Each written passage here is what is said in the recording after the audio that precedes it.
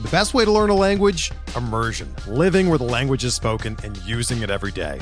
But if that's not in the cards this year, you can still learn a language the second best way, and that's with Babbel. Be a better you in 2024 with Babbel, the science-backed language learning app that actually works. Don't pay hundreds of dollars for private tutors or waste hours on apps that don't really help you speak the language. Babbel's quick 10-minute lessons are handcrafted by over 200 language experts and help you start speaking a new language in as little as 3 weeks. Babbel's designed by real people for real conversations, and their tips and tools are approachable, accessible, rooted in real-life situations, and delivered with conversation-based teaching, so you're ready to practice what you've learned in the real world. Here's a special limited-time deal for our listeners. Right now, get up to 60% off your Babbel subscription at babbel.com/Blue Wire. That's 60% off at babbel.com/Blue Wire, spelled BABBEL.com/Blue Wire. Rules and restrictions apply.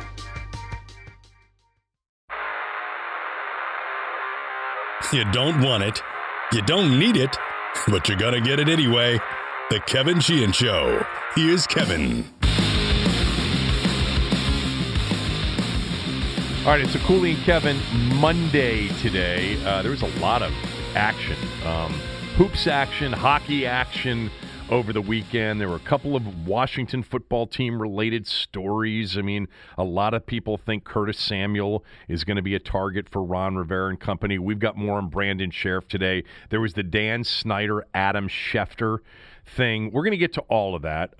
But two things. One, I didn't do a Saturday podcast because the guest that I was going to have didn't materialize. It would have been a big heavyweight guest, and he promised me in the future we would do it. He's been on the radio show before. I'm not going to mention his name. He was in town. He's a big-time coach.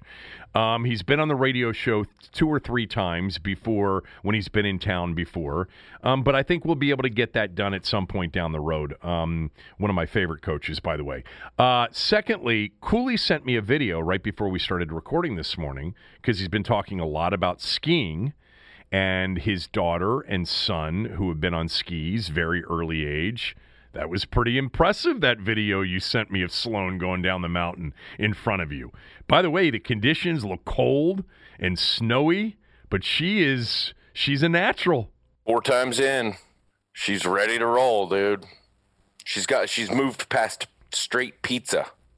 The straight pizza stop? You know what I realized? To anyone that's teaching skiing, yeah, now it's pizza and French fry. It was never pizza. I didn't have ski lessons. I mean, my parents took me and taught me. We always called it snowplow. Oh.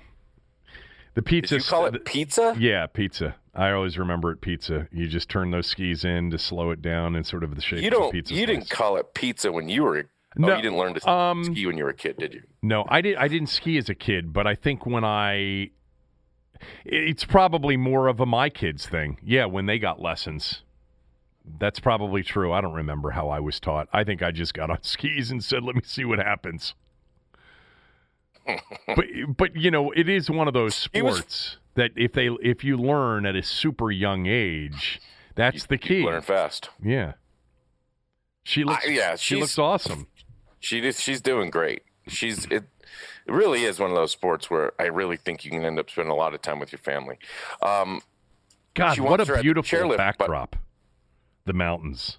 Yeah, it's cool, isn't it? Yeah. Yeah, she wants to ride the chairlift by herself, but I'm not ready for that yet.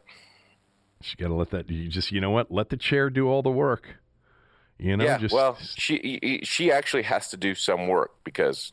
Oh, she's got to get up on it. Get up on it because of her height. Yeah. And I don't want her falling off of it and stuff. So. Right. So you sit there with your arm and just sort of lift her up onto it with you, right?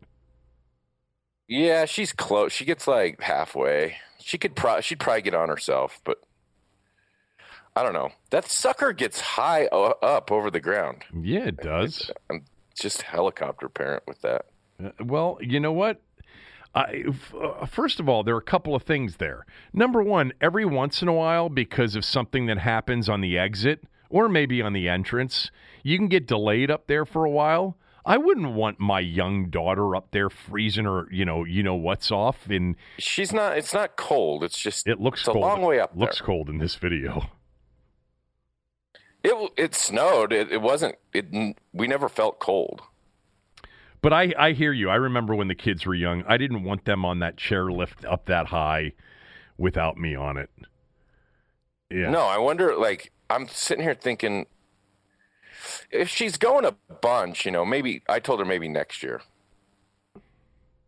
Yeah. So she had a little friend there, and she was really mad at me. You don't have a gondola ride up? Not at the place I was at, no. I don't think the other resort has one either. Okay. No, the place I was at, it's a little place. What's 3 lifts? 2 lifts. What's 2 lifts? What's French fry? Both of them together. Oh, got it. Oh yeah, of course. She's a natural, man. I hate those terms. She looks totally confident. Yeah, it's really crazy. 3 weeks ago, she wasn't. At that 5 weeks ago, she'd never skied. At that age, they're so low to the ground. It's like even if they go down, they bounce right back up. Here's the thing: the ski lesson stuff is awesome. I do think she learns more when she's just with me. But I took my son this weekend as well, and we stayed out with some friends late on Friday night, late for the kids till 10 o'clock. Mm-hmm. And he was a monster. I tried to it took me 30 minutes to get his boots on. He wouldn't help me. He was pointing his toes straight down, and it was a scene in the lodge. Oh, God. My God. And he did a couple runs, and then I let him get going a little bit, and he kind of slid into the fence thing. He was fine. And then he just shut it down. He just shut it down. And here's the thing with young kids. It's like they do learn quickly. But my God, it's a lot of work. Skiing is a lot of work. Didn't we have this conversation? To me, with kids, it is so much work. Put your boots on. Put your coat on. My daughter can usually get her coat or gloves and stuff on. She can't zip her coat up. She's got her gloves on. Zip your coat up. Get your helmet on. You got to wear your helmet. Why? What is this thing with helmets, too? It's almost like you're wrong if you're not wearing a helmet skiing. I'm like, I'm not going to fall on my head. Why would I wear a helmet? Well, it's a leisurely ski. I'm a good skier. Yeah. I'm not falling on my head. I can just imagine the scene with Bodie trying to get his stuff on, and he's been up, till 10 o'clock the night before, so he's already agitated, and there you are, and the boot won't go on, and you're trying to buckle the thing, and he's throwing his gloves on the ground. What kind of scene was it? How did Dad handle the scene? Poorly. I handled it all right. How did you handle it? Well, there's a lot to it because he wanted socks on, and then he wanted socks off, and then he got hot, and then he wanted his coat off, and then he wanted to try it himself, and then he wanted to do this. And I was talking to him calmly most of the time until he freaked out about his socks, and then I stayed calm in my voice, but I yanked his sock off. Give me that sock. Get that off. All right. You need to calm down right now. Like you grit your teeth, talk through your teeth. Yeah, he's got to know. This is going on 30 minutes. I mean, boy. We tried at the car. They didn't go all the way on. These boots fit, Kev. They went on at the store just fine. They slid right on. He would, the ski boots are tough, but he's got to lift his toe up a little bit. He can't curl his toes down or his foot won't go in. I'm getting mad talking about it right now. It's just driving me crazy. Those moments. But that's the thing, because I've talked to 2 or 3 other parents around here. There's a lot of kids up there. There's young kids, but yeah, a lot of the parents here are like, I know, we need to take them. Don't want to. I am convinced. Taking your kids skiing is hard. Oh, it's so much work. I'm convinced that's why I didn't ski when I was a kid, because I can only imagine my father, God bless him, and we talked all weekend long, and I love you, Dad. He's been in the hospital for several days, but he's gonna be all right. But he was much more into warm weather sports. And I just don't see the whole skiing thing ever. It never appealed to him, nor did it my mother. So we didn't ski as kids. The first ski trip I ever went on was like a school ski trip to Massanutten down in Harrisonburg, or down there. And it was the first time ever on skis. I was like probably 13 years old, 14 years old. And I do like skiing, and I like the whole... I love everything that comes with skiing. The après ski and the fun and the cold weather and the beautiful scenery and all of that. But we were a warm weather vacation family. And really, with my boys, same thing. Warm weather vacation. My boys would much rather... And now, we did go skiing, but we didn't do the big trips out west. Like, we did a lot of Wisp and Deep Creek Lake and, a lot of that. And we were out west once, but it was more or less, let's find a place with an ocean, sand, golf, putt-putt golf, and ice cream. And a boardwalk and rides. Let's do that. Playland. That no boots. You don't have to put any boots on. You don't have to you don't have snot running down your face and you're rubbing it with the mittens that you just put on, and now because snot's on it, you rip the mittens off and they throw them down on the ground. Oh my God, those days are they're the worst. It's so much work skiing with kids. So much work. Wow. So much work doing anything with them. But why add to it with pair of shorts and a swimsuit and a shirt and a sand bucket and a couple of shovels. Yeah, just be careful. Just to your waist. Although, the truth is, and Scott called me about this. I remember Scott was down at the beach with the kids recently, and he's got super young kids at an older age because he got married later and had kids later. Like, he'll always say to me, I remember when you were going through this and you would seem just completely spent, physically, mentally, everything else, and I just didn't get it, and now I get it. Like, he goes, I can't have fun at the beach anymore because I'm sitting there standing right by the edge watching every one of their moves to make sure they don't get swept away. Yeah, there's a lot of that, too, on a rough day at the ocean. These are so your kids are Scott's ages, kids' ages, and this is fun, but it's also really in many ways incredibly stressful. And a lot of parents will say to you, yeah, wait till they start heading out on Friday night and Saturday night, and they're dating and they're doing this.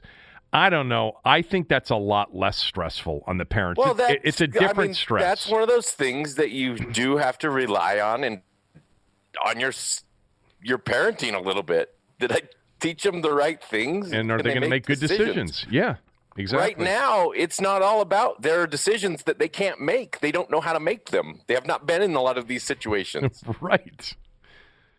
I mean, so it's like I have to helicopter to make sure that they make them, or my wife. No, I think that you don't want to miss anything. And I've thought this for a long time, that 2 years from now, when my son's about my daughter's age, right after 5 for her, she had enough independence that I could trust her to kind of run around and do some things. He's 5, she's 8, we'll be in utopia. And then you have about 5 years of that. Right. Until she's a teenager, and then we'll see how that goes. Yeah. Yeah. Okay. Yeah, I mean, I think... I would say that what you went through is honestly the most stressful situation for a parent because you're in public. And when your kids aren't doing what you're telling them to do. I didn't even care. See, I kind of cared. I kept my voice down. It's not like I would have done the same thing at home, though. I would have acted the same way. Yeah, but there's an extra, oh my God, please, because now everybody else, and by the way, in those situations, every other parent's just sitting there watching let's find out how this one handles it,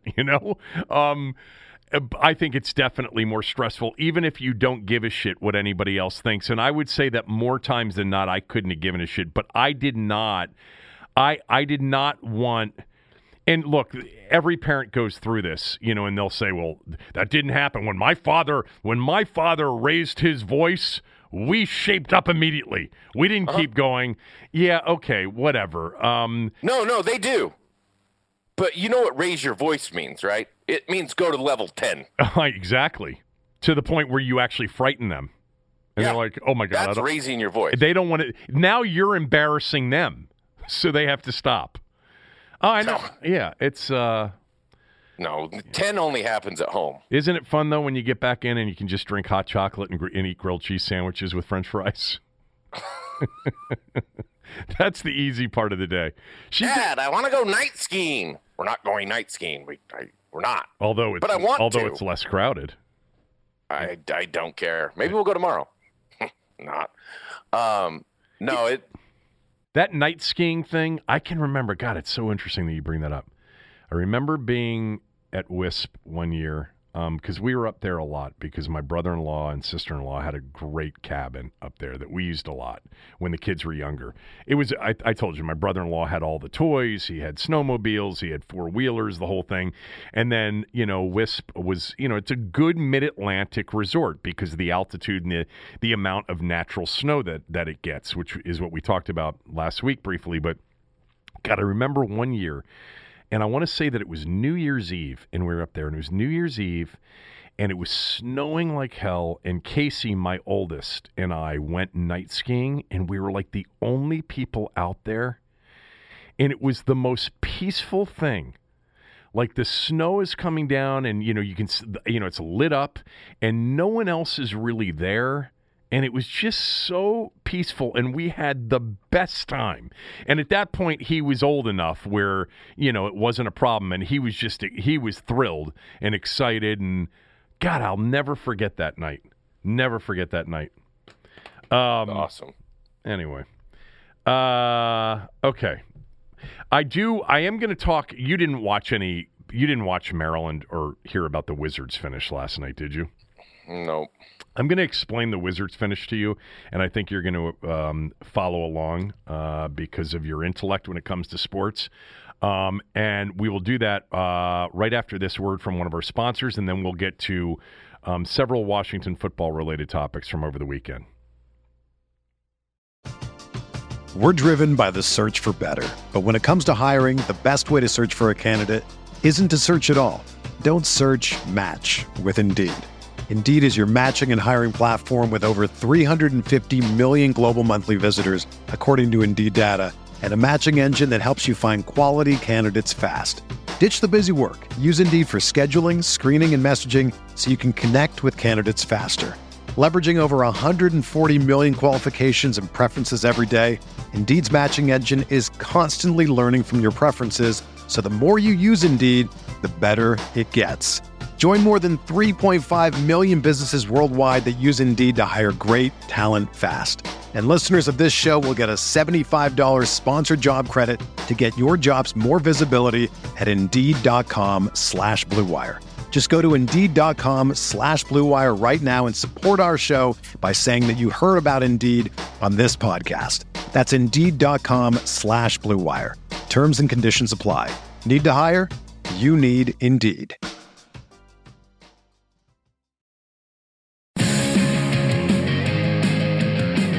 Excellent double team. He puts up a shot anyway, and the Celtics escape.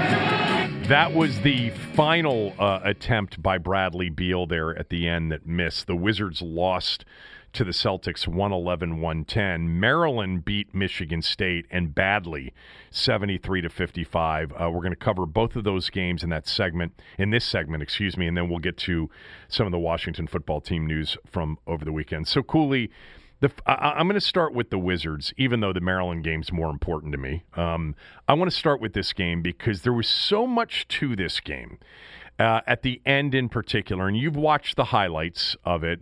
I'm going to start with this. So I've told you many times over the years that I think when you bet sports, you have a different perspective. And sometimes it's a sharper perspective, in my opinion, and sometimes it really doesn't matter. But I can just tell you, as someone who's bet basketball and bet the NBA for many, many years, there were two games this weekend that the Wizards played, and they both were games in which they looked like the wrong side. You know, they came into this weekend off that road trip where they had, beaten the Blazers, beaten the Lakers, beaten the Nuggets. They had won 3 of 4.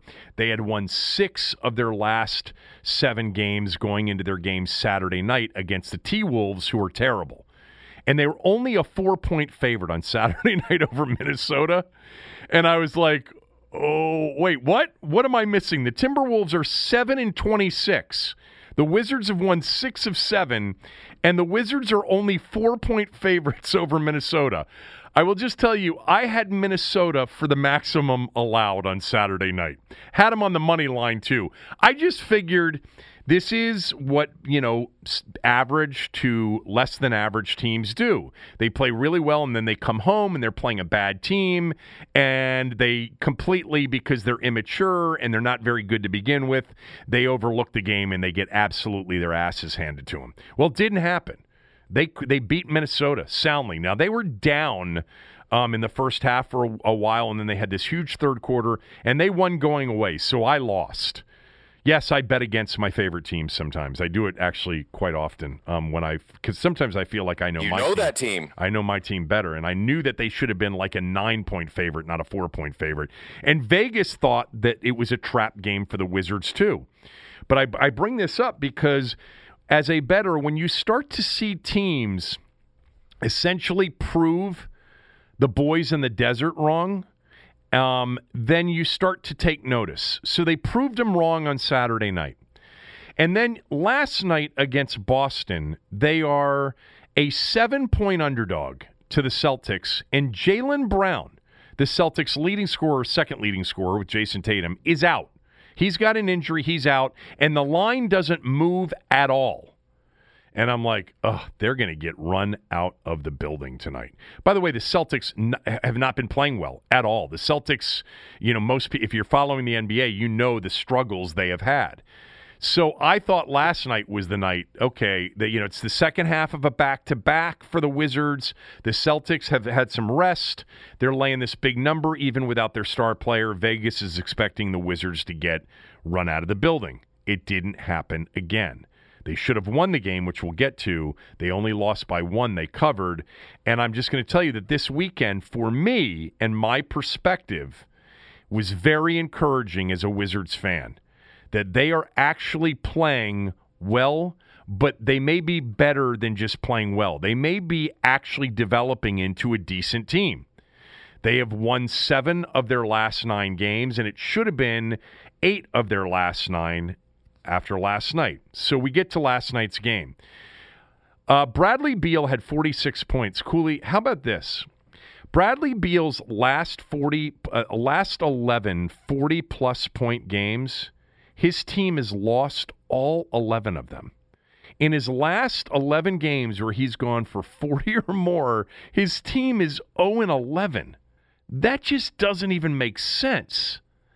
Now, Beal last night played, I think, personally, the best game that I have watched him play this year. I haven't seen every game, but it was a sign of maturity. Beal knew that this was a game that Vegas and odds makers and bettors, and by the way, he doesn't have to even feel that to know that second half of a back-to-back, playing a team that's fresher, this is where you usually get beat, and you get beat badly. And he understood that. And he came out and played incredible on both ends of the floor, almost willing his team to a win. It's like, you know what? If we're going to be a good team, we don't lose on the back half of a back-to-back against a team with one of their 2 best players out. We go out and we get the job done and we win a game that in most cases average to less than average teams don't win. And usually they get run. It's like 128-108. And they're in this game pretty much the whole way. There was a point in the third quarter where they were down 11, but Beal just kept them in it with incredible scoring. By the way, they were up 8 in the fourth quarter. Yeah, we'll get to that. They were down 11 in the third quarter, though. I know, but they were more than in it in the fourth. Yeah, definitely, and we'll get to the ending here in a moment. But Beal, He's not an MVP candidate, people. A lot of you, what about, are you going to start talking about Beal's an MVP candidate? We looked this up on the radio show this morning. He's not even in the top 15 of the odds. You got to be on a winning team to win the NBA MVP. Joel Embiid and LeBron. I think LeBron's won. Embiid and Jokic and Doncic, are all basically there. And there's several players, Lillard and Steph, that are in front of Beal. And Beal's not an MVP candidate, but he is having a phenomenal year. And one of the things that I think he's really good at, he's very decisive offensively, and he gets downhill in a hurry, and he can cover a lot of ground on 2 dribbles. And he finishes well, and then he's got the step back in the mid-range, and he's got a 3-point. He can shoot from range. He's just great. He was great on defense last night, had a huge block, had a huge save. I just loved the game he played last night. I thought it was one of the more mature games and a real understanding of these are usually the games we get our asses kicked in. I'm dialed in. I'm going to make sure everybody else is dialed in. We can win this game. They're not playing well, and they're without Jaylen Brown. So anyway, they had this game, locked up. Not locked up. The NBA, an 8-point lead with 250 left is not locked up. And that's how much they led by with 250 left, 106-98. Then they were up 110-105 with 46 and a half seconds left. And then sort of all hell broke loose. And Scott Brooks got blamed by a lot of the fans for a lot of what happened, and I'll get to why I would not blame Scott Brooks for most of it here in a moment. But you've seen it now. First of all, it starts with defensively. Their defensive possessions were terrible. They let Jason Tatum just score too easily on 2 buckets that made it 110-109. In between there, Russell Westbrook missed a 3-pointer from the corner. A lot of people asked me, that's not who you want shooting that shot. Well, he had just made one about a minute and a half earlier. And he's been playing much better. I personally want the ball in Beal's hands, not Westbrook's hands. I don't mind Westbrook shooting that shot. I actually don't in that spot. I would have preferred. He can hit a 3. Well, he's not a great 3-point shooter by any stretch, but he had just made one, and he's been playing better. I think if he's got the ball in his hands, there's a better chance that something terrible is going to happen, like they're not going to get a shot off. By the way, they were crowding Beal. They were doubling him, in the fourth quarter. And so Beal made the right play. Now we get to the very end. So Westbrook misses that. Tatum makes an easy shot. It's 110-109 with 15 seconds to go. And a lot of you said, you got to call timeout, advance the ball 15 seconds, and throw it in up court. And Brooks made a terrible decision. And Brooks did say after the game, he goes, I should have called a timeout there. Okay. I disagree. I think with 15 seconds left and only 1 timeout left, if you can take the ball out of the net and get it inbounds real quickly to one of your best players like Bradley Beal, and he can get into the open court and burn some clock before getting fouled, I'd rather have that in case they make a 3 on the other end, then I can use my last timeout to advance the ball in a tie game. But what happened in that on that play, which you've watched, is they do get the ball immediately into Beal. And what Beal did, it was the biggest mistake he made all night, in my opinion. He waited to get fouled. You can't wait to get fouled with 15 seconds left, in a 1-point lead. You wait to get fouled with 5 seconds to go, with 6 or 7 seconds to go. But if you watch that, he is not trying to advance the ball. He's not trying to get into the clear. He's not trying to get fouled in the open floor. He is covering the ball, protecting the ball, waiting to get fouled. Now, the bad luck was the floor was wet because Tatum had hit the shot, hit the ground, and he slipped on the floor, slipped out of bounds, and it ended up being a turnover. But I didn't have any issue with Scott Brooks not calling a timeout, which, by the way, when Beal got the ball and got trapped, he tried to call timeout. They didn't give it to him. Beal can't hold the ball with 15. Look, if he doesn't slip there, Cooley, there's a chance he's going to get tied up, and it's going to be a jump ball. So what does he do? Well, you get that ball inbounds, you immediately turn and you face the open floor, and you look for a quick pass to the middle of the floor, or you immediately split that trap that's coming. Which he could have. Which he could have, and then you're into the open floor, and maybe you get fouled in the process, or maybe you get fouled in the open floor after burning another second or two. He made a mistake there. He had a great game. You don't wait to get fouled with 15 seconds. That's not a good idea. He would have been tied up had he not slipped, and there would have been a jump ball. I mean, maybe they would have called the foul there, but that was not what you do in that situation. So he made a mistake there. Brooks didn't make the mistake, in my view, there. So on the turnover, they get Beal matched up against Tatum. I actually thought Beal did a phenomenal job against Tatum in that spot, and Tatum's great. He's fucking awesome. I mean, these are two of the best offensive scorers in the game going head-to-head. And Tatum makes a really tough move, and I actually thought he may have gotten fouled on the shot that he makes with 4.7 seconds left. By the way, they nearly threw away the inbounds pass because the Wizards guarded it closely. So now you take that last time out, you advance the ball, 4.7 seconds left. So, first of all, before we get to the last play, what did you think of him turning it over there? Well, I think you're talking about the Beal play. Yeah, on the inbounds. Yeah, on the inbounds. You got to go, man. Yeah. I mean, now if they had Ralph Spider Edwards sweeping the floor, who has now since passed away, famous floor sweeper for the Boston Celtics, that would have never happened. He would have got that thing swept Spider up. would have had that mop out there real quickly. I mean, they've taken care of business. I'm really struggling to find out who the actual mopper was at this point. But, I mean, there's no way situationally you're like, can't go there. The thing is he's just got to go. I mean, he falls down hard because of the sweat. But there's 12 seconds, Kev. Yeah. I don't want to go to the line with 12 seconds. I want to avoid getting fouled for as long as I can. So yeah. Bill gets it. He's got who wears 17? Is that Bonga? Yeah, Bonga was out there. You got Bonga wide open. Yeah, I don't know if you want Bonga at the free throw line. I don't know if he's thinking about that. The second he gets stuck in that trap, he's just hoping he gets fouled. Okay, he's just hoping he gets fouled.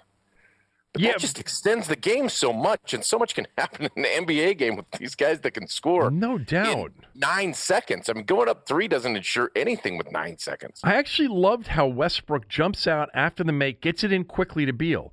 Now you space the floor. By the way, somebody's got to be in the middle of the floor. Whoever's guy comes to trap has to be the outlet in the middle of the floor for Beal. But Beal wasn't going to find anybody anyway. He was just sitting there, back turned to the action, waiting to get fouled. That was the mistake. Like, Bradley was playing it like there were 5 seconds left in the game, not 15. Because with 5 seconds, they have to foul.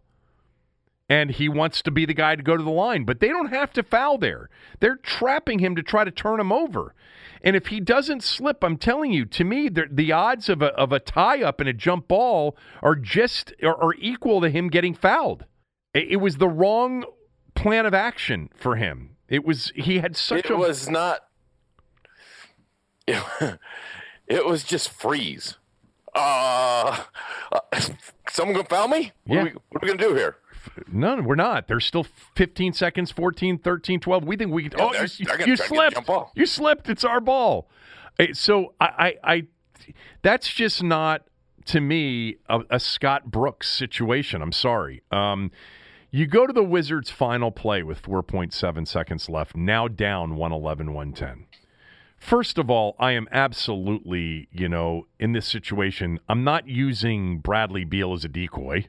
I want Bradley Beal to he's got 46 points in the game, but here's the thing, Cooley. When you run a play for him to come off the screen and catch the ball heading towards the corner with 4.7 seconds left, you are asking for the double team in the trap. And I'll spend literally 30 seconds on this.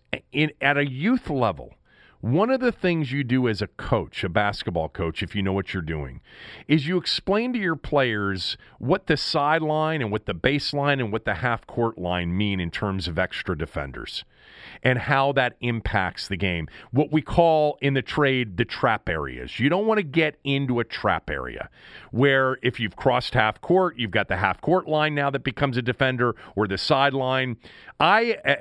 Every single team I've ever coached for as long as I've coached, especially at young ages, I have a 1-3-1 half-court trap that I play coolly, and I coach it, a lot of people do this.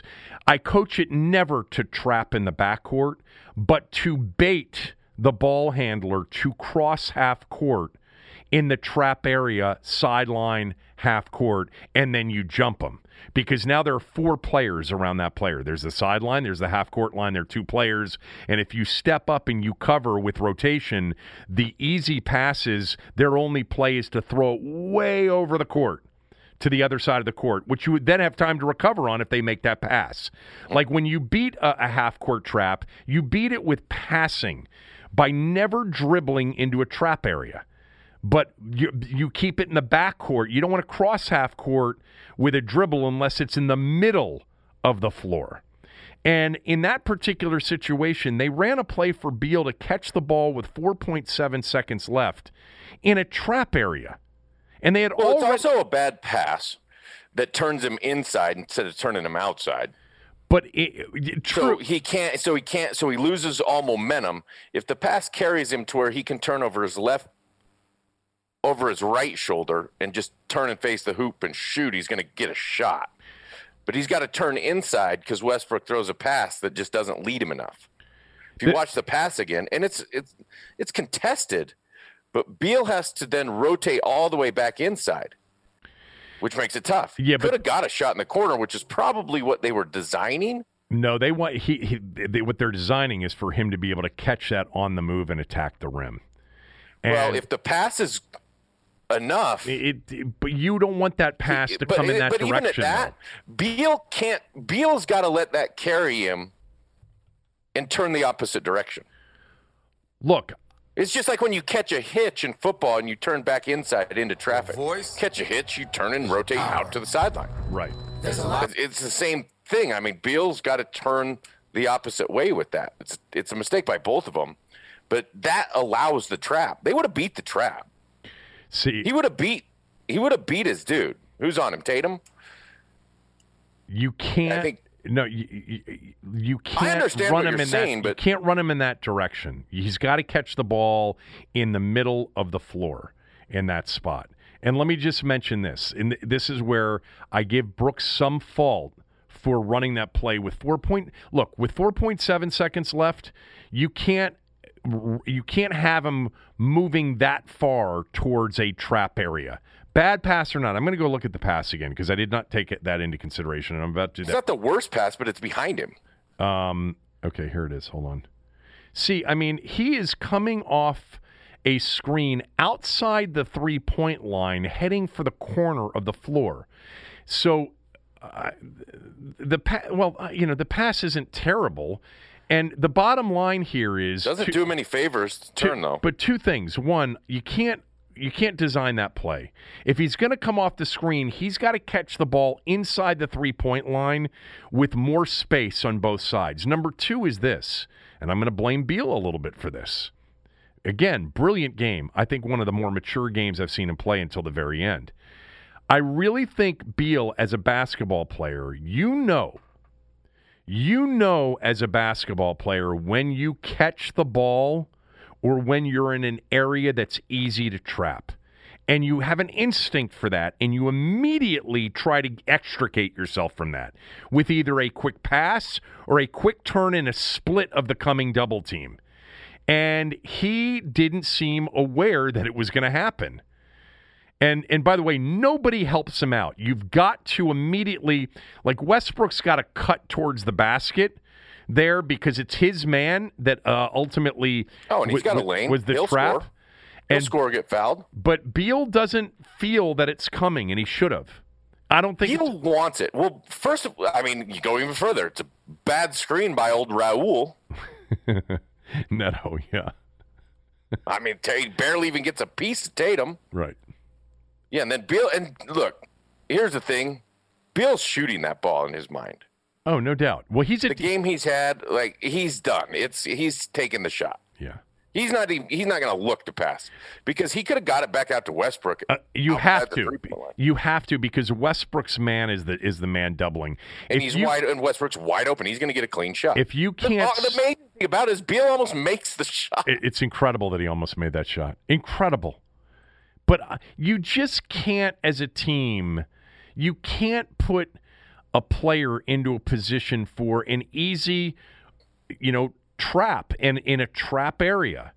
And Beal didn't sense that, which surprised me because he could have immediately attacked by splitting the double, but really the ball should have gone right back to Westbrook, who should have attacked the rim and tried to hit a layup at the buzzer. But that's because of the play that was designed. Beal was going to get doubled with 4.7 seconds regardless. And the other thing you do also, Cooley, anytime under 5 seconds in situations like that, you're going to switch every screen. And you switch every screen defensively because there's no time to take advantage of a matchup, advantage, right?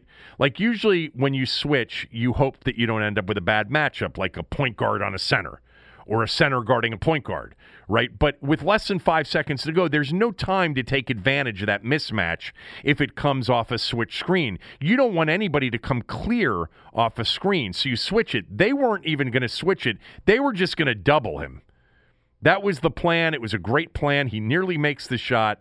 You can't give him the ball there, number one. But number two, Beal's got to have a better sense of, I'm catching this towards a trap area. They've been doubling me. Less than 5 seconds. Of course they're going to double me. I better look to attack immediately before it gets here or get it right back to the passer whose man came to double me. And as soon as that pass turned him inside, which I still don't even think I would have to watching it 50 times. As soon as it turned him back inside, he's got to get rid of the ball. Yep. Yeah, it was a rough ending. God, we should go coach an AAU team. Well, I did for many years. I can just tell you that was I know that they lost the game and it was a brutal loss and it was one of those at the end. I'm like, damn, that would have been a hell of a win. They'd have been 14-18. They would have been, here they are on what? That would have been 8 out of their last 9. And, they are really hot in moving up the standings, which they are. And that just would have been a really good win. Right now, they are only 3.5 games out of 4th in the East. They're 3.5 games out of 4th place. The Knicks are in 4th, which is amazing the year they're having. And the Wizards are 3.5 games behind them. There's a lot of teams bunched up. I would have loved to have seen them get that one, but I was also incredibly encouraged with them not getting trapped, which was, I'm telling you, I didn't bet against them last night, even though I really liked the Celtics laying the 6.5-7, because they had done what they had done the night before. I think it's a really good sign. Bettors who are listening to this understand what I'm saying, and a lot of you don't, and that's fine. I'm okay with that. Just understand, last night, Vegas thought Boston was going to win big because it usually happens that way. Second half back-to-back with average teams that have been playing well recently and are coming off a win. And then, by the way, a little bit of a letdown because one of the best players on the other team isn't playing. And when the line didn't go down because Jaylen Brown was out, then I was absolutely convinced they were going to lose. Anyway, good win for the Celtics. A brutal ending for the Wizards. 8-point lead, 2:40 left, 5-point lead, 46 seconds. It's the NBA. Lots of shit happens in the final 2 minutes of a game. But that was certainly a winnable game. On the Terps, Cooley, real quickly, for those of you that didn't listen to the radio show, I had Turgeon on at the end of the show. So it's in hour 3. You can go listen to it on the team980.com or the radio.com app. He was excellent. He actually was really good. But, man, for all of you that listen that, crush me as a Turge apologist, it was another bad day for you guys. Look, there are two things that are true. He is not accomplished enough in March, and he's also a good coach. Both of those things are true. And right now, he is proving what a good coach he is. They have won 5 games in a row. They lost, Stick Smith last year, top 10 in the draft. Anthony Cowan, 4-year senior, one of the best point guards in America. This was supposed to be sort of a transition year, a non-tournament year. They're going to make the tournament. They locked that up yesterday. They're going to be in the tournament. But more than that, they're a good team right now. And they're really good on defense. They're exceptional in defense, they're a great defensive team. Are improving offensively. When did Michigan State score their first basket? Like 12 minutes left in the first half? Yeah, it was 6+ minutes into the game, I think. It was 11-0. And you've been to Maryland games with me. How was this? That place would have been delirious. I literally asked you like I forgot about what's going on right now. Just assuming you were there. No, nobody's. I know you weren't. I know you weren't. It's funny because it isn't. It's here. I know what's going on in the world. Yeah, but it's another world where I live. I know it is. No one has been at a Maryland game, and it's funny because I said to Turge, I said, and I made this comment with the help of my boy Hayden, who actually texted me something similar, but I so identified with his thought, Hayden in Virginia, who's a big listener to the podcast and the radio show. And, I'm a big college basketball fan. I'm a big hoops fan, but I love college basketball. And I think sometimes in this sport, people, the casual sports fan, they pay attention in March. And everything that happens in March is what matters. And to me, the journey to the tournament, which is what Maryland's gone, there's so many, it's so enjoyable. And I think it's way underappreciated by the average fan who only cares about March. When you're in a big-time league and you're playing these big-time important games and the intensity of these games, you should enjoy it. I mean, not every team gets to play in these games every year, and Maryland does.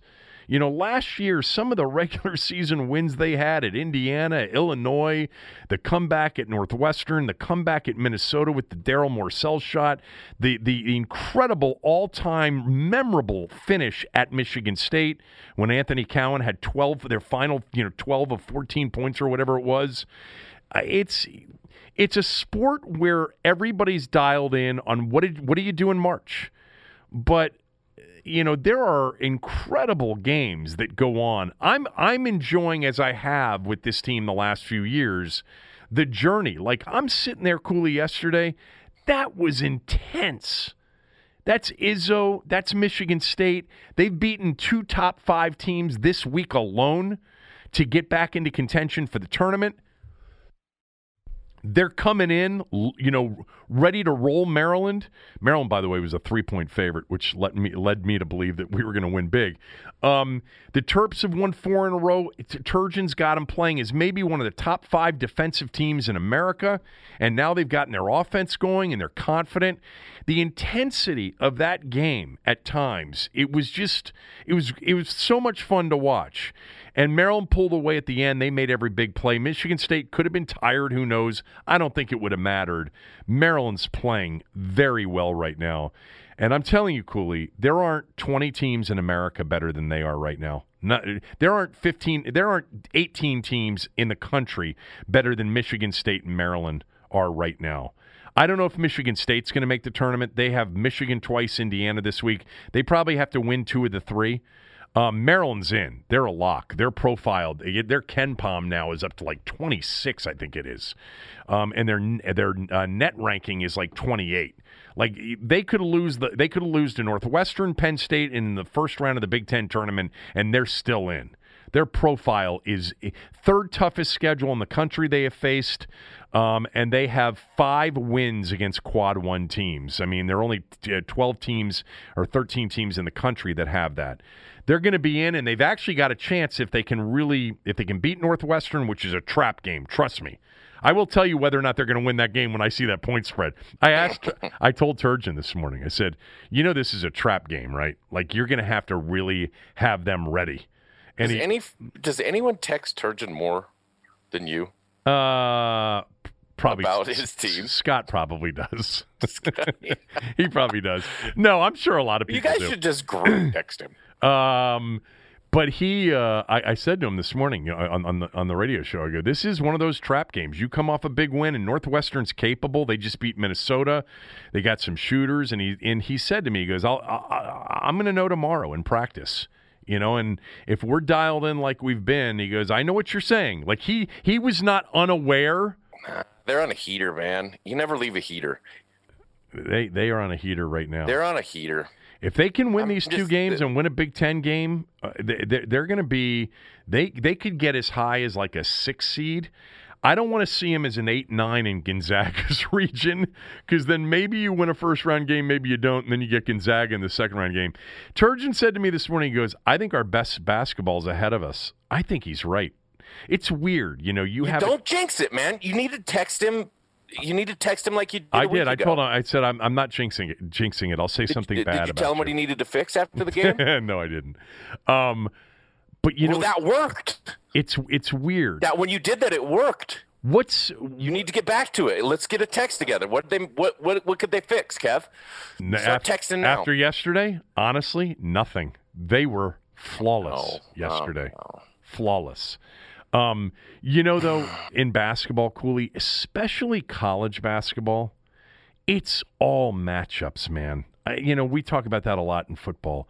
In college basketball, in a 40-minute game that seems to fly by, you can have a really good team and in a one-and-done just get a team that you don't, for whatever reason, match up well with, or vice versa. I think a lot of teams are going to have a problem with Maryland defensively.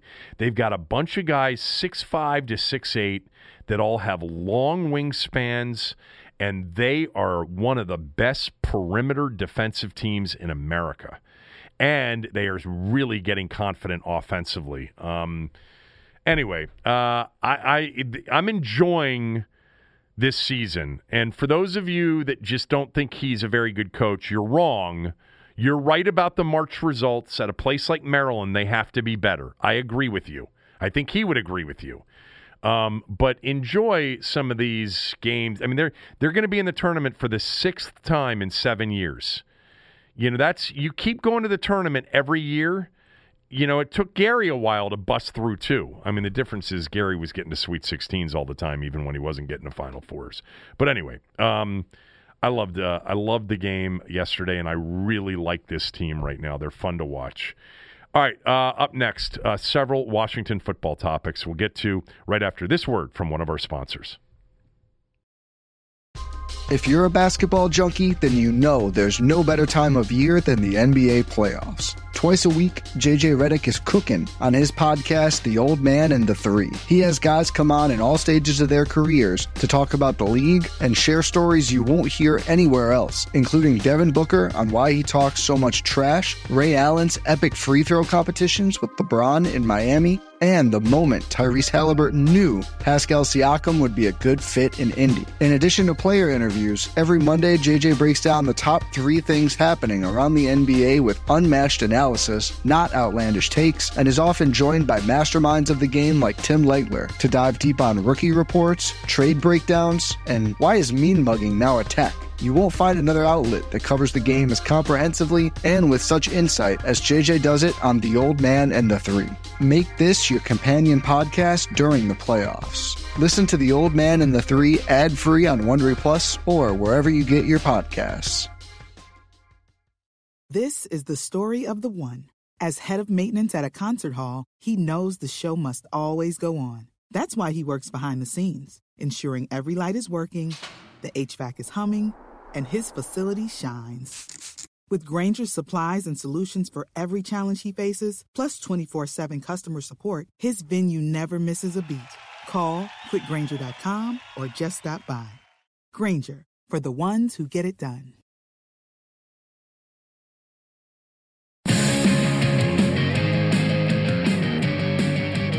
All right, we're going to get to a few Washington football-related topics here in a moment. I have a question for you. It's a personal question. Okay. How much money gross did you make in your career?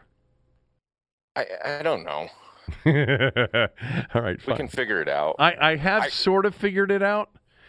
But by the way, it's just in my playing career. Yeah. You signed 3. You basically signed your rookie So I deal. didn't get my last 2 years of my deal. What'd you say? I didn't get the last 2 years of my contract. Right, but you got the first 4 at $5 million per year. Well, and that's not you really had what it was. And I guess it was with signing bonus, right? That second deal had to pay you close to $25 million gross. No, because I did my last 2 years. This was like 22, 23. Okay, well, that was close enough. And your rookie deal was like $800,000, and then 350, 450, 550. God, it's like just under $2 million gross. And when did they come to you during your rookie deal to give you that new contract? Well, that started after my third season. And my agent had a deal emailed into them, the late Gary Wishard, which was like a 6-year extension for $55 million. And the team wasn't responding to that. And I did a lot, me. I did a ton of research, and I went through everything, and I'm like, if I went to pure free agency, I could get something like that potentially in a new deal, but that's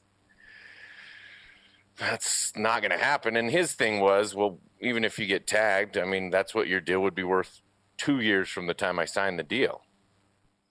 But I'll be honest with you, I should have had more confidence in myself and who I was as a player, but I wanted it done. And so as we got close to the end of the year, I got a call from the owner. At the end of 2006? No, sorry. It was as we got close to the beginning of 2007. Right. We were through training camp. Almost through training camp. And I got a call from the owner. He said, come in, let's talk about this. And Kev, I had done all the research. So I end up sitting down with the owner and Eric Schaefer. It was a Friday after the last Thursday preseason game. And we had the deal done by noon. Did Gary Wishard want you to do that? Your agent? Probably not. Did he ever say anything to you? No, congratulations. I should have said to the team, in hindsight, I should have said to the team, I'll sign this deal in 2 days, but I have to submit the letter to fire my agent. Because I negotiated the whole deal. Why should I pay anything? I ended up paying for the 3% out of that deal, which was dumb. But I was happy with it. So very happy. And I was that next year was one of my best years. So when you walked in, the owner calls you, come on in and talk about the contract. Does any part of you think, well, this is unusual. They've been dealing with my agent. And I know how you are. I'm going to take control of my own situation. I am not going to, let an agent make a decision that's against my wishes, whatever. But you could have been just as firm with your agent on, what your guidelines were, what you would take, what you wouldn't take, all the research you had done, et cetera. But wasn't it a little weird that, how many guys did Snyder call in to negotiate a contract with? I don't know the answer to that question. Do you have any idea? I don't think anybody. Yeah, I was going to say, do you know anybody else that did it that way? No. So do you think it worked out for you or didn't work out for you? Well, it did work out for me, but it could have worked out better had I waited.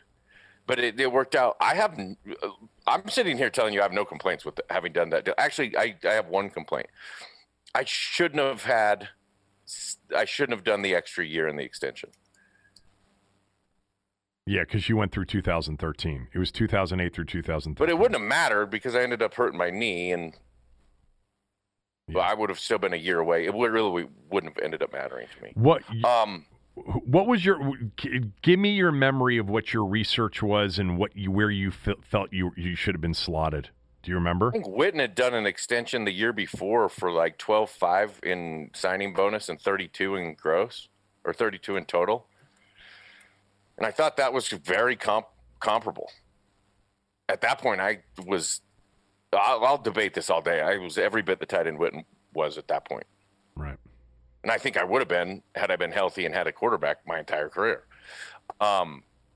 I know I don't think so. I watched a lot of film. I would have been. Yeah, I think so too. I have no problem saying that.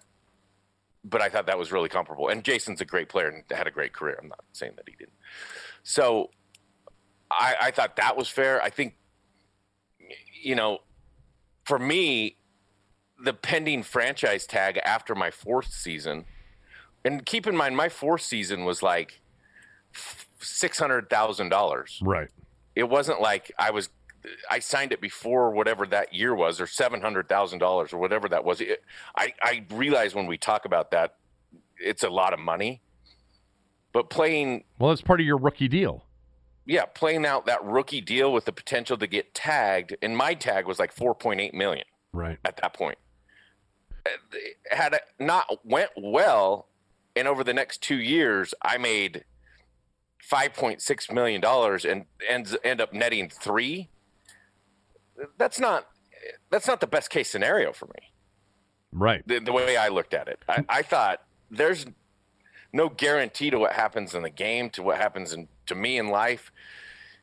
To get a signing bonus of $14 million guaranteed was the best thing I could do, and I was happy. I was comfortable. I played better. I felt better. I had less pressure. We've talked about this on the radio show a lot of times. I've recommended over and over that players do the best deal for them when there's a time to do a great deal. It's somewhat different now, though. Like, if my franchise tag, what's a tight end franchise tag? Like $12 million? I don't know. I mean, Kittle signed the big deal, which, by the way, is $15 a year. $10.1 million is Wow. I think so. Yeah. Yeah. Had my franchise tag number been $10 million instead of just under $5 million, that would have changed the way I would have viewed that whole situation. It certainly would have. I remember you were very adamant with Brian Arakpo that he get a long-term deal done rather than playing that 1 year on the franchise tag. I remember you – I forget if you actually told him that or not. I forget exactly how our conversation went, but I remember Arakpo's franchise tag. You were like, dude, 1 year of $11 million, whatever it was, versus, potentially getting a deal where, you could get I thought he was worth $40 million guaranteed was like or something. I thought he would have gotten a deal with like $9 million a year, but he wanted 11 or 12 a year. But the point was he was going to get a longer term deal with a lot more guaranteed than just the $11 million. Yeah, if he'd have did 6 years or 5 years at $9 million a year, it'd have been 45 total. He would have taken over 20 in guaranteed. Right. He would have made more money. Yeah. Well, and probably had he done that deal, I don't know, he would have ended up making more money than he did in his career if he had done that way. Now, it's a little different when he did it than, let's say, Brandon Scherff. Brandon Scherff knows his franchise tags an exorbitant amount of money, so it's worth the risk at his position. Yeah, so let's go to him because that was one of the subjects that I wanted to talk about.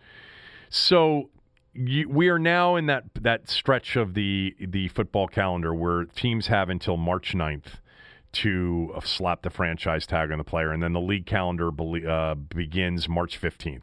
Or March 17th, actually, but, teams can begin entering into contract negotiations with players. It's that, quote, legal tampering period between the 15th and the 17th. So, remember that the guard tackle position as it relates to the franchise tag is combined, which benefits guards, obviously, because tackles make more money. Brandon Scherff to play on a second tag this year would be $18 million. This would be the worst mistake the team can make, in my view. And I know some would say, well, they've got plenty of cap space. It's not the point. The point is, first of all, he ain't worth $18 million for 1 year. Secondly, you are now basically ensuring that he's going to hit free agency next year. So if you don't get a long-term deal done with Brandon Scherff at, call it $15 million guarantee, $15 million a year with $40 million guaranteed. Is that what you gave me last week? I forget what you gave me last week. You have to be prepared to move on from him. No way do you give him a tag. And by the way, if you tag him, he will sprint to sign it. Why wouldn't he? These teams have to learn these lessons about, players that are sort of, you got to be aggressive. They should have been aggressive last year, but Bruce lowballed them. They were aggressive. No, they lowballed him. They offered him $13 million a year. He was going to get a lot more in the tag. I think they wanted a counter. That's the one thing that I think they always made a mistake with, is they always wanted the player to have to counter back up. It's like, just give him what you're going to give him. You know what I'm saying? Sometimes that works. Sometimes you have to set yourself up. But 13 isn't, like, if it was 13, that's not really lowballing. When the franchise tag north of $15 million, or you're an unrestricted free agent where Brandon Brooks got 14.8, Scherff's agent clearly thought he was he was worth more than $13+ million a year. So it wasn't going to get it done. So they tagged him.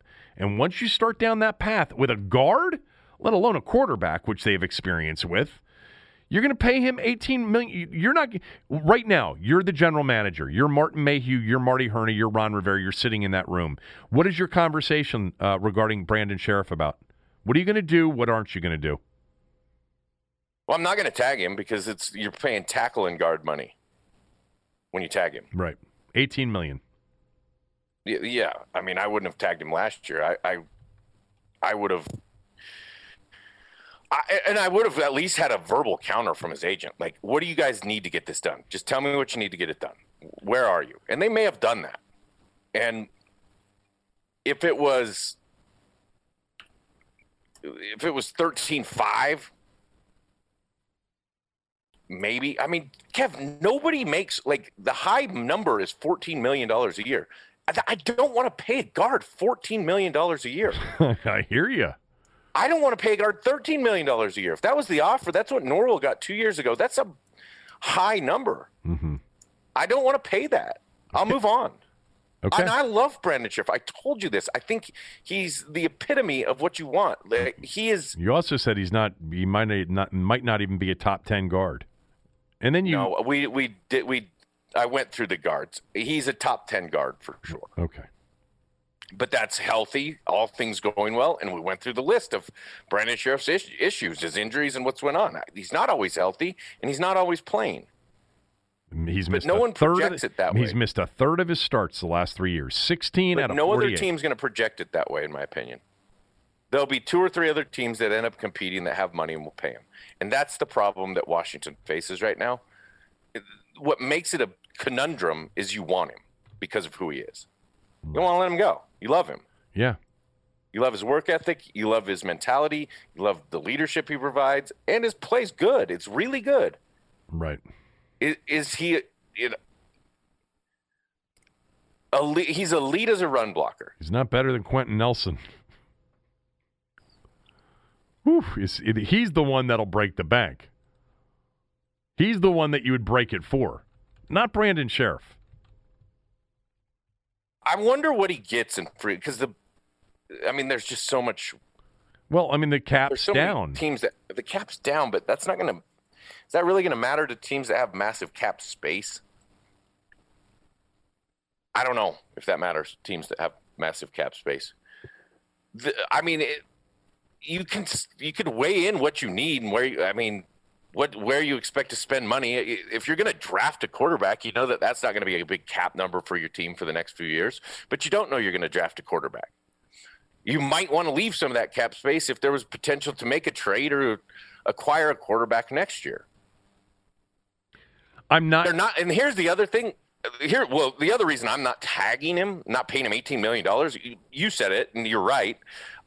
If you can't negotiate a deal that you like with him now, you're tagging him essentially hoping he has less of a season so you can pay him less the next year, which is ridiculous. And you're not a Super Bowl contender, in my opinion. Right. So why are you going to spend $18 million? It's unfortunate the way you got to where you got. I mean, what do you think he's hoping for? Do you think the highest money possible? All right. I mean, here's the thing. Yeah. I think he's probably hoping I'll just take the franchise tag number.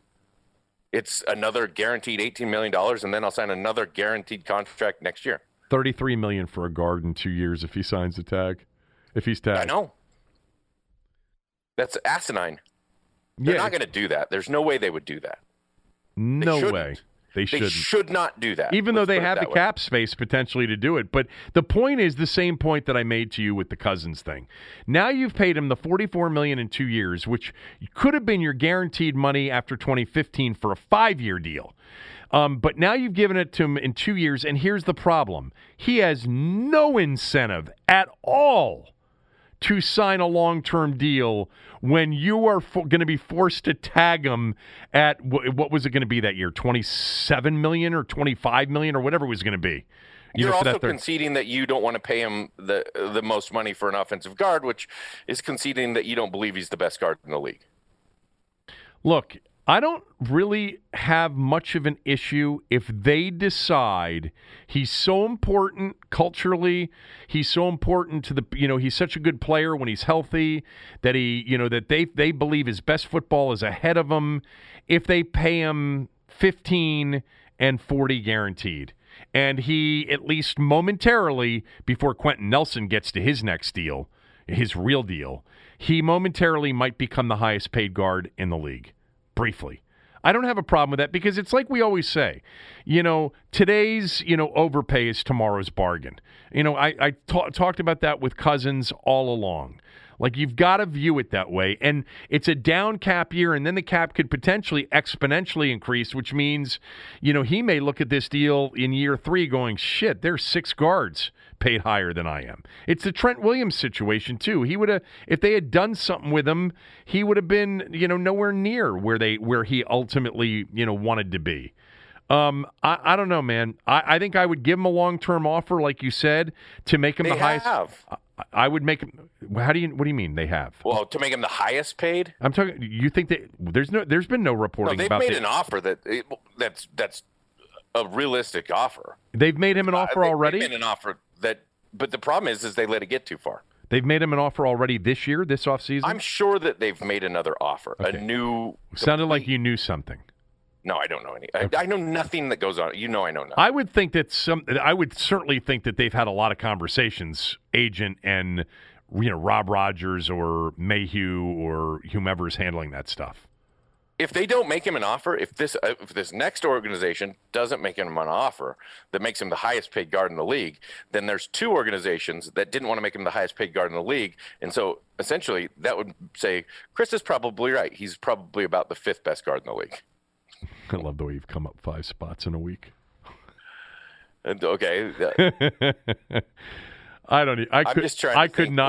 After Quentin Nelson, honestly, I would have a hard time ranking guards. I mean, this is the area that is so hard for normal football fans. I mean, I certainly know that Norwell and Zach Martin are really good players, and the guy from Tampa that they were raving about in the postseason, the guy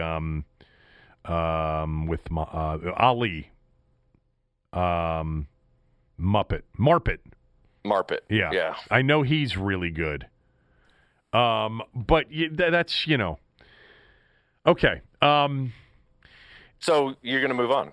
Well, I'm not tagging him. I'll make him a deal that where exactly right now does Brandon Banks, what was his 14.1 basically. Highest paid guard on average per year.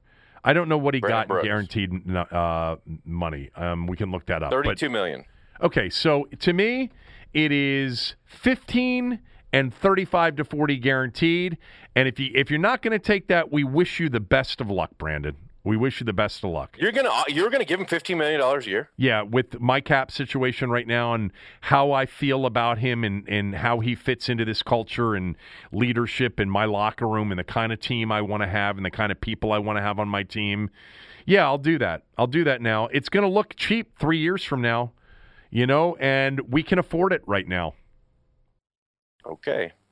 What's your final offer? Saying I love him. I love the way he practices. I love what he does. I'm going to come up to 13.5 a year. Ooh, you're not getting him. You didn't get him with that last year or before the first tag. He's not signing that. So I'm going to say the cap's down a little bit. You missed games again this year. We love you. 13.5 is a great offer. Mm-hmm. You're probably going to get more in free agency. Good luck. This offer will stand no matter what. Cooley moves on from Brandon Scherff. That's the show title today. Yeah, well, don't make that the show title because I think the world of it. I know you do, and that'll be expressed when people listen to the podcast. Yeah, I would request that you don't make that the show title. Oh, you don't have control honestly, of that. In your contract with me, you don't have control over the titling of the show. Well, I have control about not coming on Friday. Well, then you won't get paid for Friday. I'll miss my. I won't say it. By the way, Cooley's going to start getting all of his free agent stuff together here over the next few shows as we approach the beginning of free agency. I want to Here's the other reason I'm not paying a guard, just so you know. Because Wes Schweitzer came in and did a damn good job. Okay, but Wes Martin didn't.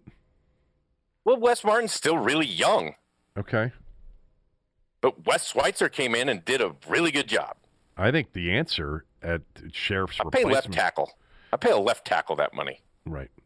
I think the answer could be potentially Sadiq Charles taking Brandon Sheriff's spot, and then you go get a left tackle.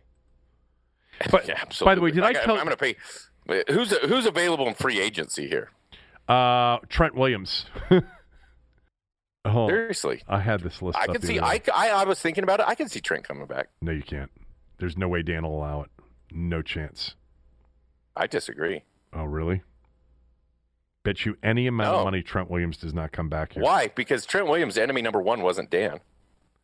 I understand that, but Dan and Trent Williams but Dan Snyder was not happy. Nobody was happy. Look, I'm going to say it. You don't have to say it. Nobody was happy with the way Trent Williams handled that, and they did not like some of the things that he said about the organization because they did not think that they were truthful. Yeah, talent over morals. True, but they could have done that. Then Ron could have done that.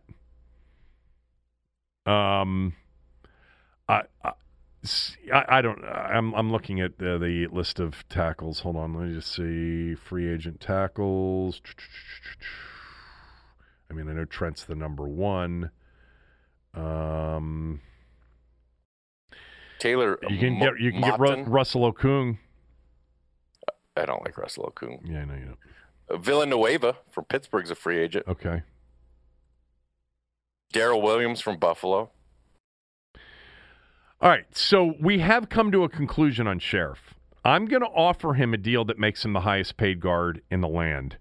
I am not going to tag him. If he doesn't accept that offer for just, $15 million or just an offer that makes him the highest paid guard in the game, okay? Then that's why are you going to make him the highest paid guard by almost a full $1 million a year? Fine, 14.7. Let's offer him $1 more than the No, not $1 more.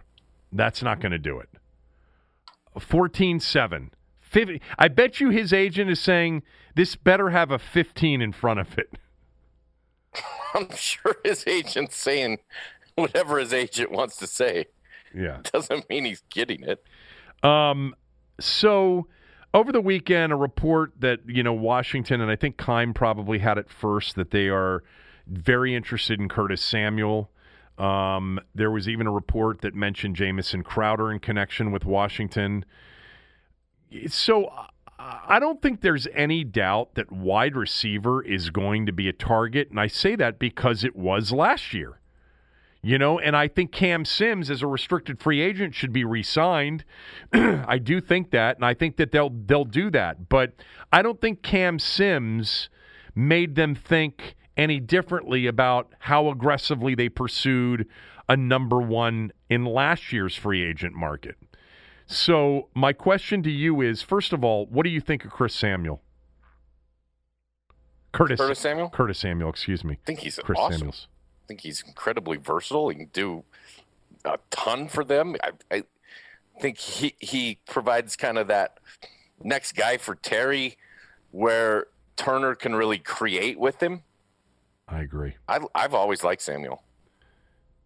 He's really like Samuel coming out. He is versatile. He's a versatile NFL receiver. Do you know, with Joe Brady as the offensive coordinator last year, he had 41 carries. So he had 41 fly sweep, carries for 200 yards, averaging 5 a game. He had a big one against Washington, right? Didn't he have a big run against us? He ended up having 77 receptions. It's 77 receptions. He's 24 years old. He's coming into his prime. He's incredibly versatile. I like that. Yeah, they used him a lot as a running back last year. Yeah, you're right. I remember him in the backfield all the time. Yeah, right. No, was it a fly sweep? Yeah, there were a lot of the big carry, or was that an actual run? That's a good question. It may have been a quick pitch to him out of the backfield. I'd have to go back and look at that. There were a lot of fly sweep runs. I think it was a quick pitch, right? He's good with the ball in his hands. That's for sure. I mean, there's some guys in free agent. Kenny Galladay's a free agent. Will Fuller's a free agent.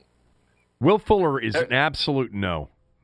Not from a talent standpoint. I love his talent, but he's not going to be the guy that they're going to want. First of all, I think he still has a game or two left on the suspension, and he's been injured a bunch.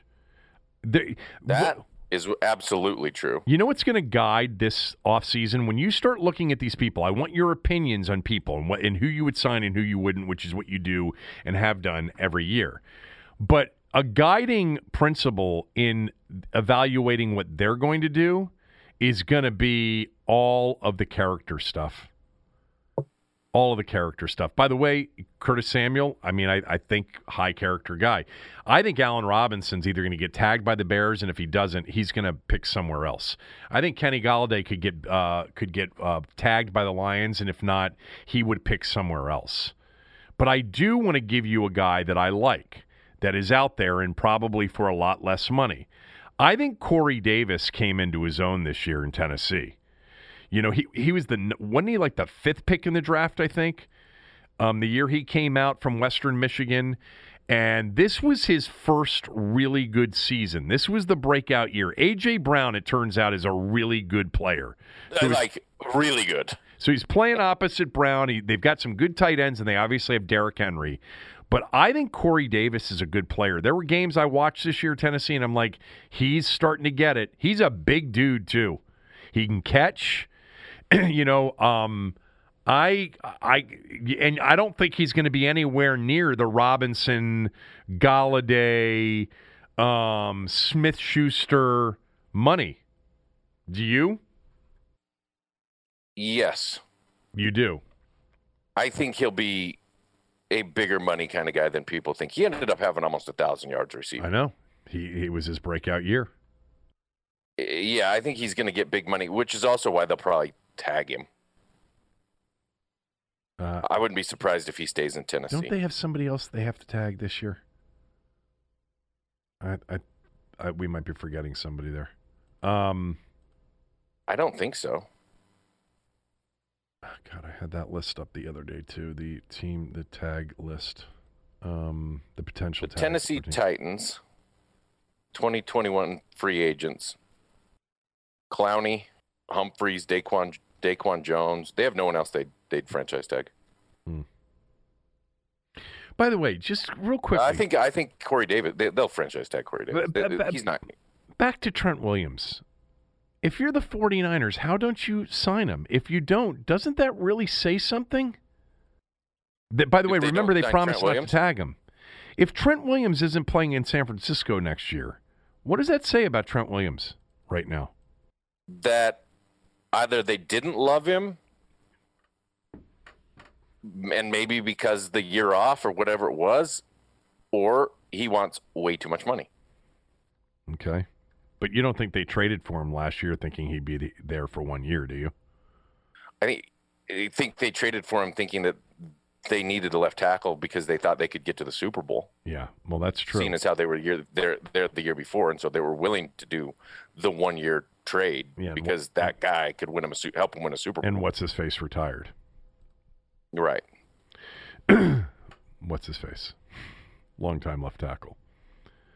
Him. Yeah, him.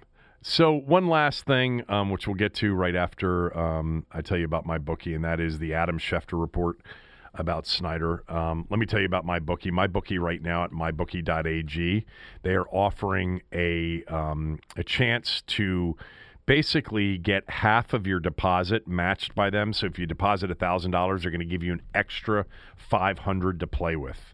It's totally worth it, even if you have a place already, to go to my bookie, use my promo code KevinDC, and take advantage of that offer. They're giving away free money to wager with. You can comparison shop on point spreads, etc. It makes a lot of sense to take advantage of that. In the NBA right now, we've talked about, the prop bets for a lot of the NFL offseason stuff. And I mentioned Bradley Beal and how he's not, a leading candidate for MVP. Right now, I've got the MVP odds up on my bookie. And right now, LeBron James is the favorite at plus 130, and then Joel Embiid's at plus 350. Beal's not even listed on the page of guys. You're just not going to get a guy at 13 and 19 overall team-wise, no matter how many points he's averaging, to be an MVP candidate. But they've got a lot of those prop bets. Get involved before March Madness starts. So when you get to the tournament, you can pull up, more that you can pull up my bookie and wager through my bookie. If you've got more than just my bookie, you can start comparison shopping on point spreads so you get the best line. Trust me, you have no idea over the course of time how much a half point matters in a game, or paying minus 108 versus minus 110 means over the course of time. You want to get the best price, the best point spread, and you can do that by going to MyBookie at mybookie.ag. Use my promo code KevinDC, and they'll match your deposit halfway up to $1,000. So Adam Schefter was on the Michael Kay show in New York. Michael Kay hosts a radio show in New York. Schefter was a guest on that show. Kay asked him basically a simple question. Will Snyder still be the owner in Washington? And Schefter said he's got no plans and no intent to sell that franchise ever, closed quote. He also said, quote, I think in the NFL, rarely are there any absolutes. Rarely is everything black and white. But I can tell you that today, even though that there are all of these limited partners putting pressure on him, and even though there are a lot of people that want him to sell, and even though there are a host of issues, unless the NFL steps in and forces him to sell that franchise, which could happen, he's not going to voluntarily step up and sell the team. I feel very comfortable in saying that. This also on the heels of the story last week that several of the people that were asked to be interviewed for the Beth Wilkinson investigation really want transparency. They want this report to be made public, and there's a possibility that it won't be. That this Beth Wilkinson investigation, which now we are, when did this thing start? In August? When was the Post story? Was in mid-July?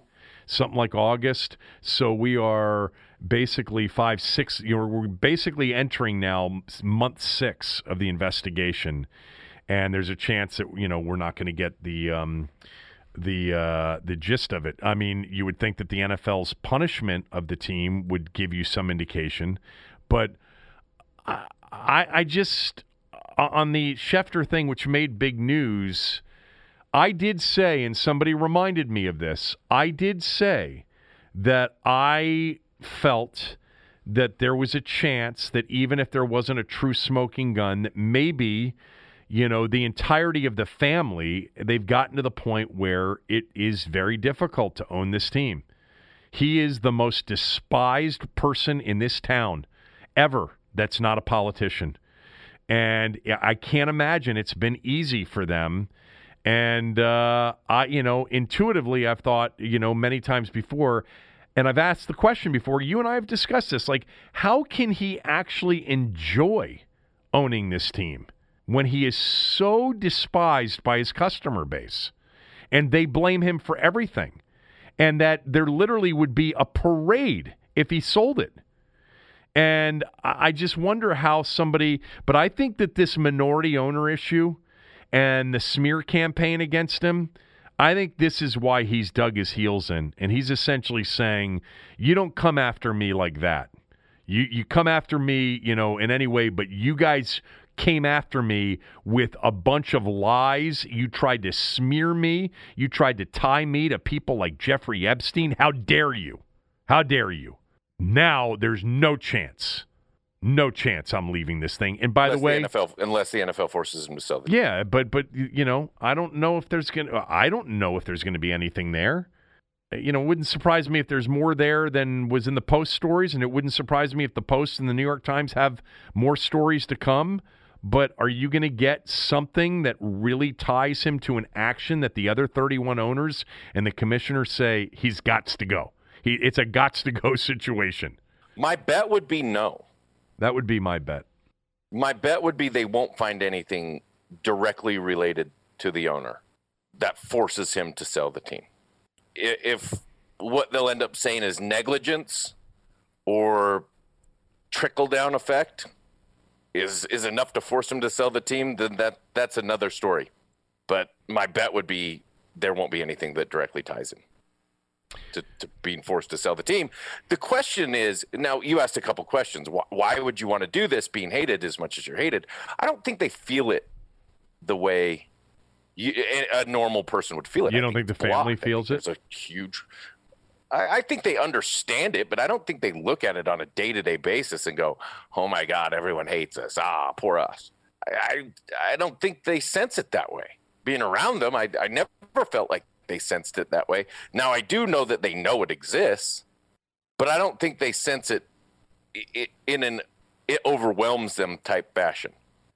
The thing that I would think, Kev, ultimately is the value of the Washington football team right now is $4 million. Or excuse me, billion. I would buy it for $4 million. Yeah. And then we do a quick flip job. Yeah. We'd name it the Sheehan's, and we'd move forward. That's where you're wondering, is it worth it knowing you could take $4 billion right now? Well, obviously, what's he going to make out of that, with whatever his share is? So $2.some billion. If Jeff Bezos offered $5 billion for see, here's the other thing, and you haven't mentioned this. I will. He's not as liquid as people think he is. I would agree with you. Yeah. So, he can't buy his minority partners out. He's already reached the threshold of being able to finance as much as you can finance as an owner. And I'm not sure that he would have the cash to buy them out anyway. So if he can't finance buying them out and he doesn't have the cash to buy them out, well, then, he's got the right of first refusal on any offers that come in. They may have to stay stuck with their minority interest. But if Bezos, basically, who we already know went to Moog, the guy representing, Shar and Rothman and Fred Smith, and, doesn't mean he'd be interested in buying a minority share. I can't imagine that Bezos is going to buy a minority of anything, a minority share of anything. But if Bezos said, how does $5.7 billion sound? You never know. By the way, breaking news, The Athletic is reporting that the team is going to release Alex Smith in the coming days. I don't know. I'm wondering if that's... I saw that.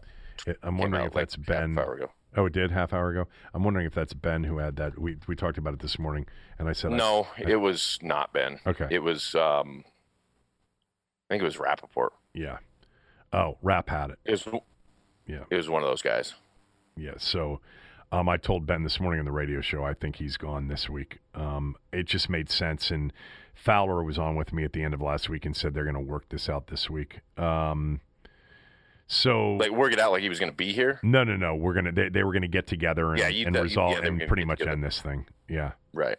So so there you go. That's breaking news. Go ahead. I mean, here's the thing. Like you want to be able to turn it around at this point, and I think the goal would be that it would stay in the family. Anyone would feel that way. If you own the team, you'd feel that way, and that you'd turn it around, and that maybe even though you went through being the most hated owner, that your son Jerry could be potentially a beloved owner, and that it would stay in the family. It's just, it's tough to do that. Now, as far as Bezos offering $5.7 billion, I think that gets a little bit scary to a lot of the owners because there's not a ton of people, but they're in the world that can do that. But then the rest of the owners are voting to say, well, if someone can offer way more than a team's worth, then they can have a team. Well, we might lose our team at some point in the future. Right. I'd be scared if I was an owner to just allow Bezos to offer whatever he wants to. Bezos could buy every team in the NFL if he wanted to, if it was just up for sale. He's got enough money to buy every team. By the way, that was like Paul Allen, who owned the Seahawks, who had enough money to buy every NFL team. Right. So I think it's worth $4 million. Billion. I'm really struggling with that. By the way, they fell. They fell in ranking in the Forbes over the summer. Ranking the estimated values of sports franchises. They're tied for 14th with the Dodgers at $3.4 billion. The Cowboys are number one at $5.5 billion. The Yankees are at $5 billion. The Knicks are at $4.6. The Lakers at $4.4, etc. Real Madrid $4.24 billion. So, it would sell for more than $4 billion. Oh yeah, sorry, more than 3.4. It would be at least between 4 and 4.5. Totally. I think it's north of 4, and I think it could approach 5, because it's the NFL, and it's the NFL in a very attractive market, with, by the way, a sitting there fan base that would be joyous over an ownership change, and a lot of them would be right back in, and a lot of affluence in this market. There's the federal government in this market. Just everything about this market. This is why it's so important to the league. This is why Goodell and the other 31 owners, they've been embarrassed. They've been completely embarrassed by Snyder. But at the same time, it's there for the grace of God go I. And, we oust him. Now people are going to start rummaging around my garage, my closets. So be careful what you wish for. It's going to have to be something egregious to get him to sell or force him to sell.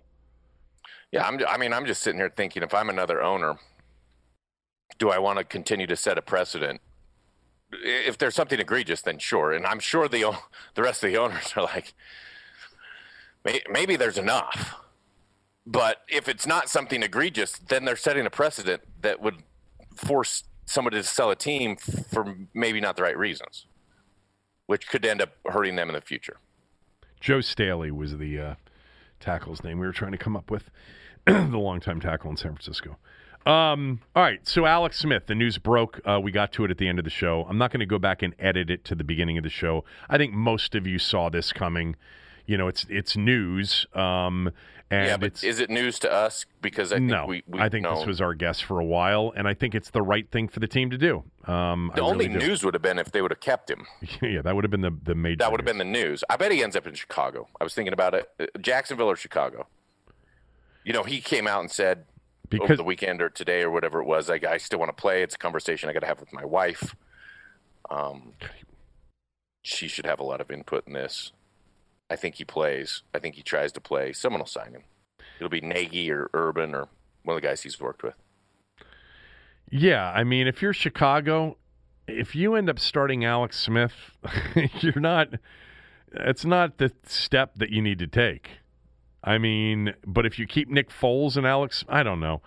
I think it's Urban Meyer as a backup and mentor to Trevor Lawrence. But then again, if he wants to play, why would he go to Jacksonville where he's not going to play?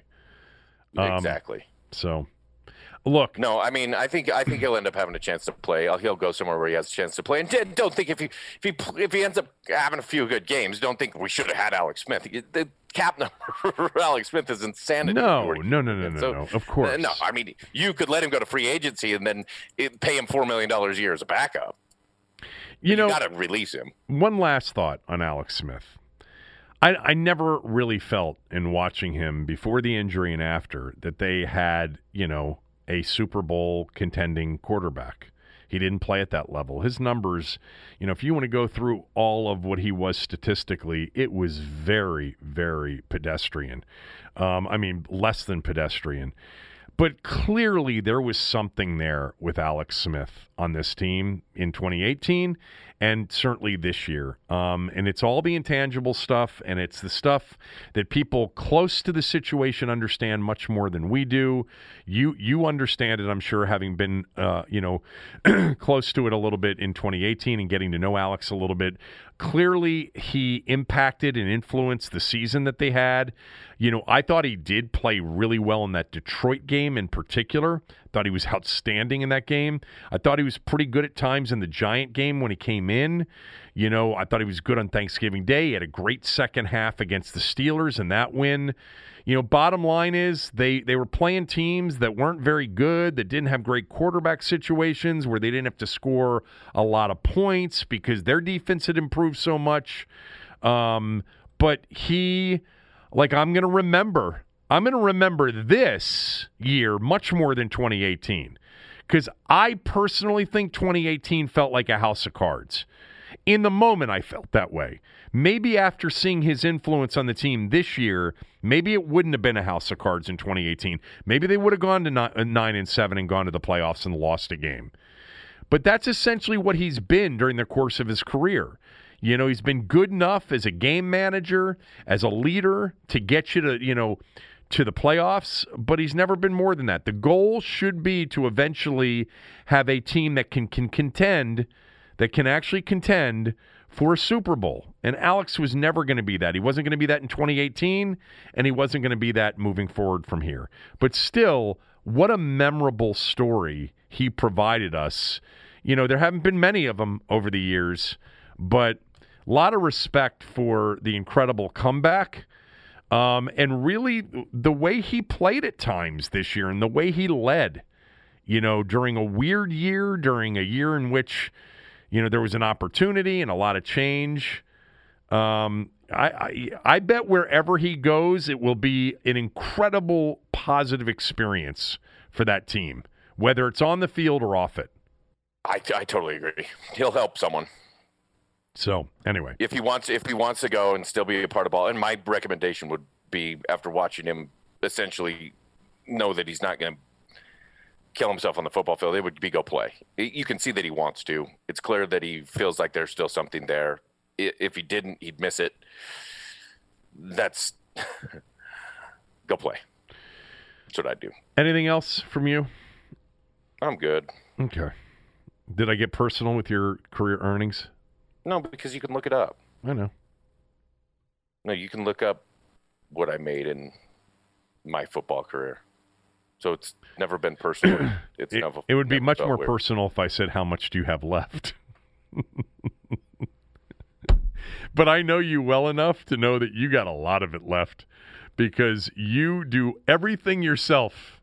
You don't pay anybody to do anything.